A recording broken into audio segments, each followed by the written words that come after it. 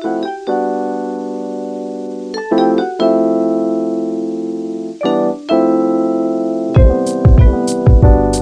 are listening to The Sidebar, courtesy of the New York Association of Black Journalists, a program about the world of media as seen through the lens of Black media makers.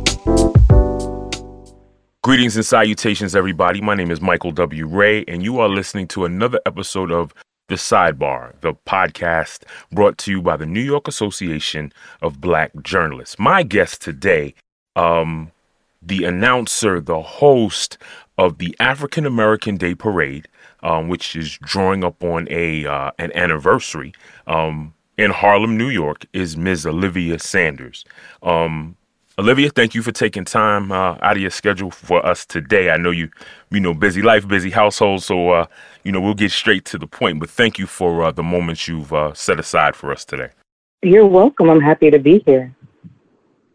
Talk to us about Olivia, your background, where you're from, and just that. We'll start with that. I'm originally from Texas.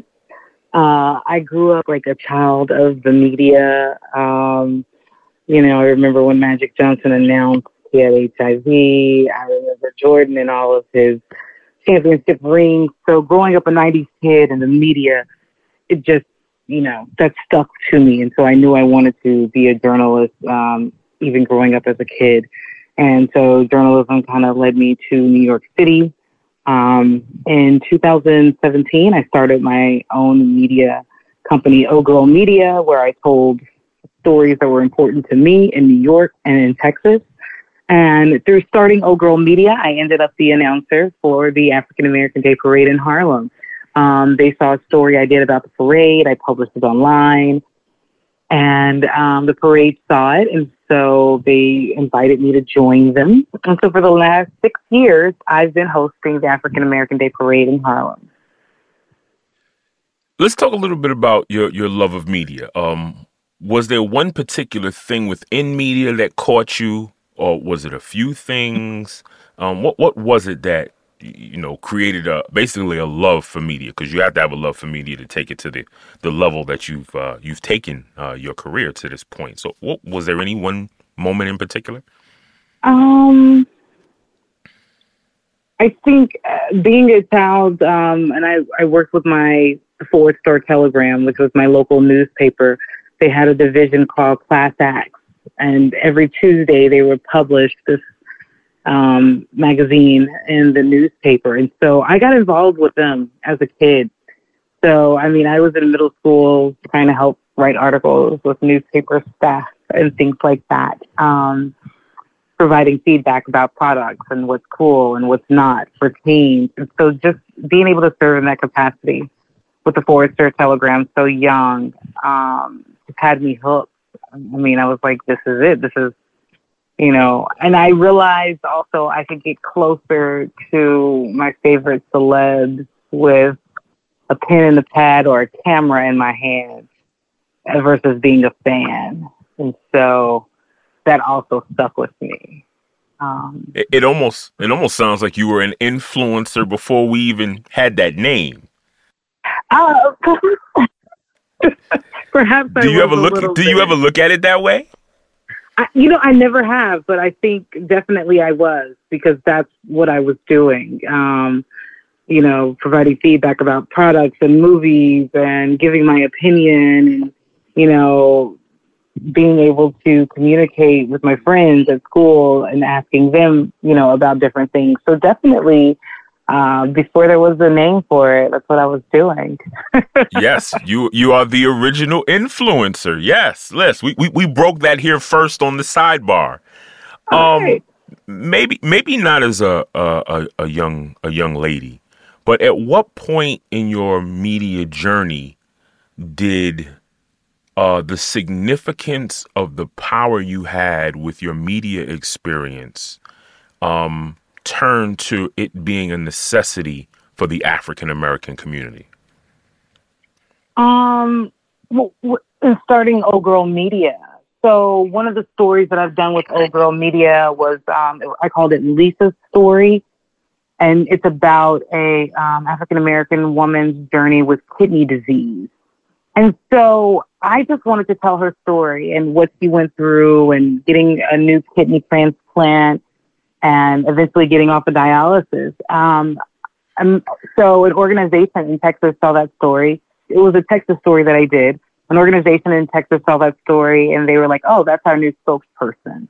And she was hired for a position with an organization that seeks to educate others about kidney disease and how to handle it.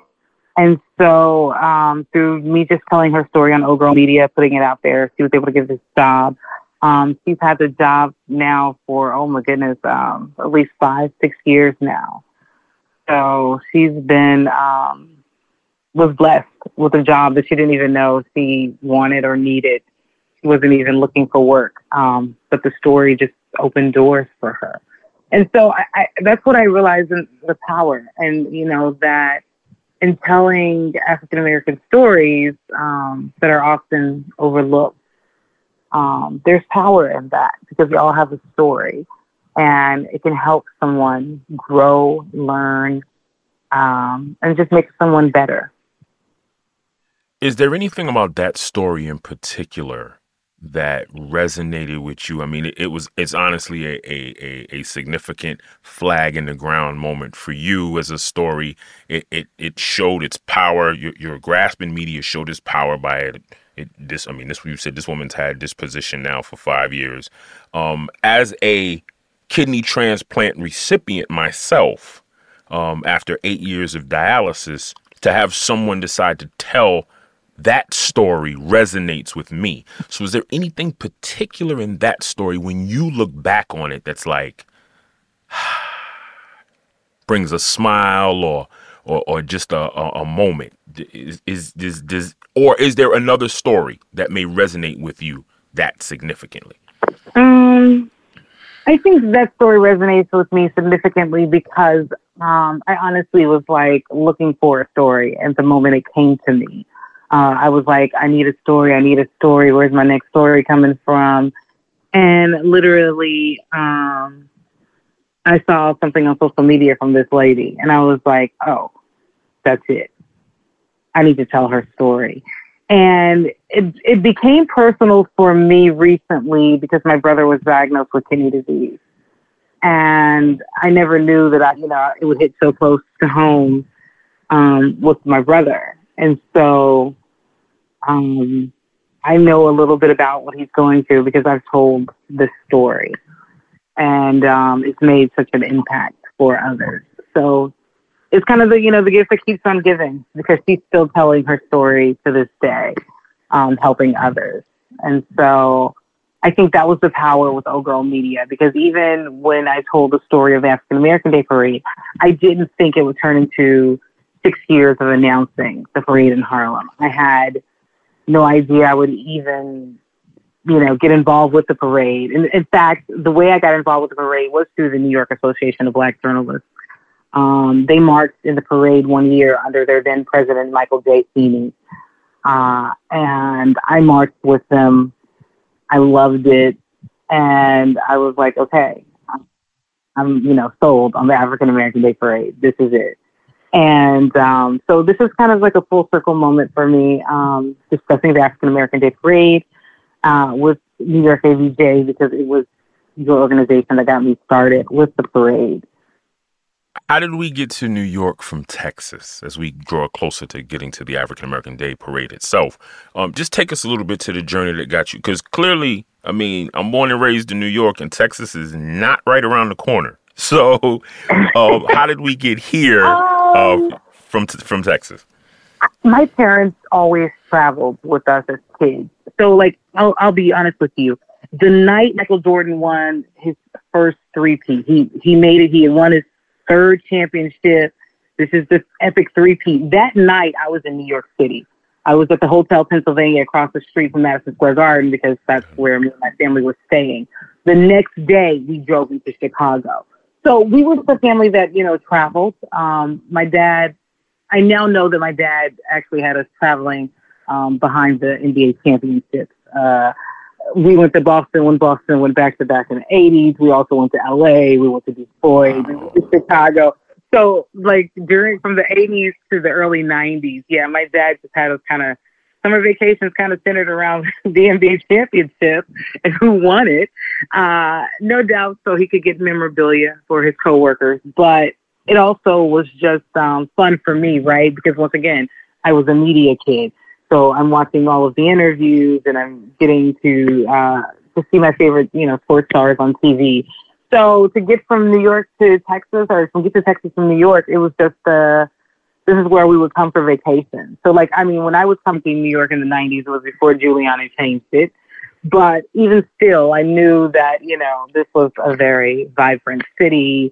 And the people were like second to none. The diversity that you get here, you can't get anywhere else. And I grew up heavily influenced by the Mexican culture in Texas. Yo hablo español, tengo mi especialidad en español. And so just having that heavy influence coming here, it was just a natural fit because I could, interact with the Dominican community, the Puerto Rican community, just the various communities that are here. And so that's been just a plus for me. So it's easy for me to come from Texas to New York with all the diversity here, my love of Spanish, and just the people. It's just a natural fit. It sounds like it. Let me just ask you for just a second to step away from your role as announcer and host. What does the African American Day Parade mean to you, just as a consumer? It's a chance for me to see African American culture celebrated in such a major way, and I get to see Jamaicans. I get to see Nigerians. It's not just Black Americans that were born here in the States. The African diaspora is on display. And so being able to work with an organization that has its hands in the African diaspora, not just Black Americans, that just means so much to me.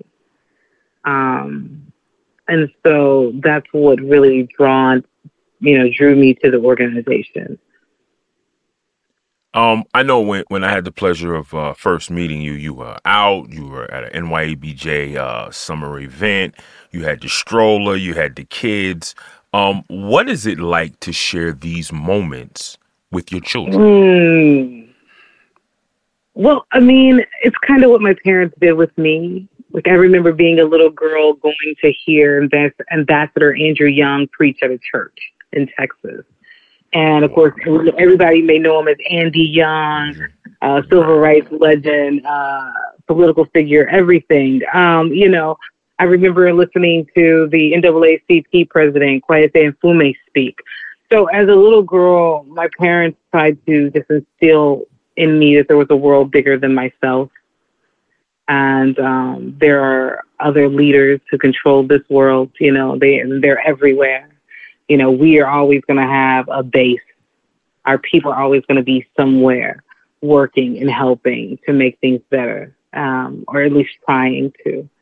And so just knowing that, I want to pass that on to my kids. I want them to know that, mommy cares about our community, and the stories that we tell and how powerful they are. And that, we gotta have to have control of that narrative and that story, and that we are needed, even if it's starting our own media company and telling the stories we want to tell. Those stories are needed, and they're valid. And it takes people like mommy and those who come before me to make those stories heard. Ladies and gentlemen, Sunday, September 17th, 2023, with the theme of celebrating African American culture, will be the 54th annual African American Day Parade. So ladies and gentlemen, as you listen to this, there is more than significant time to register.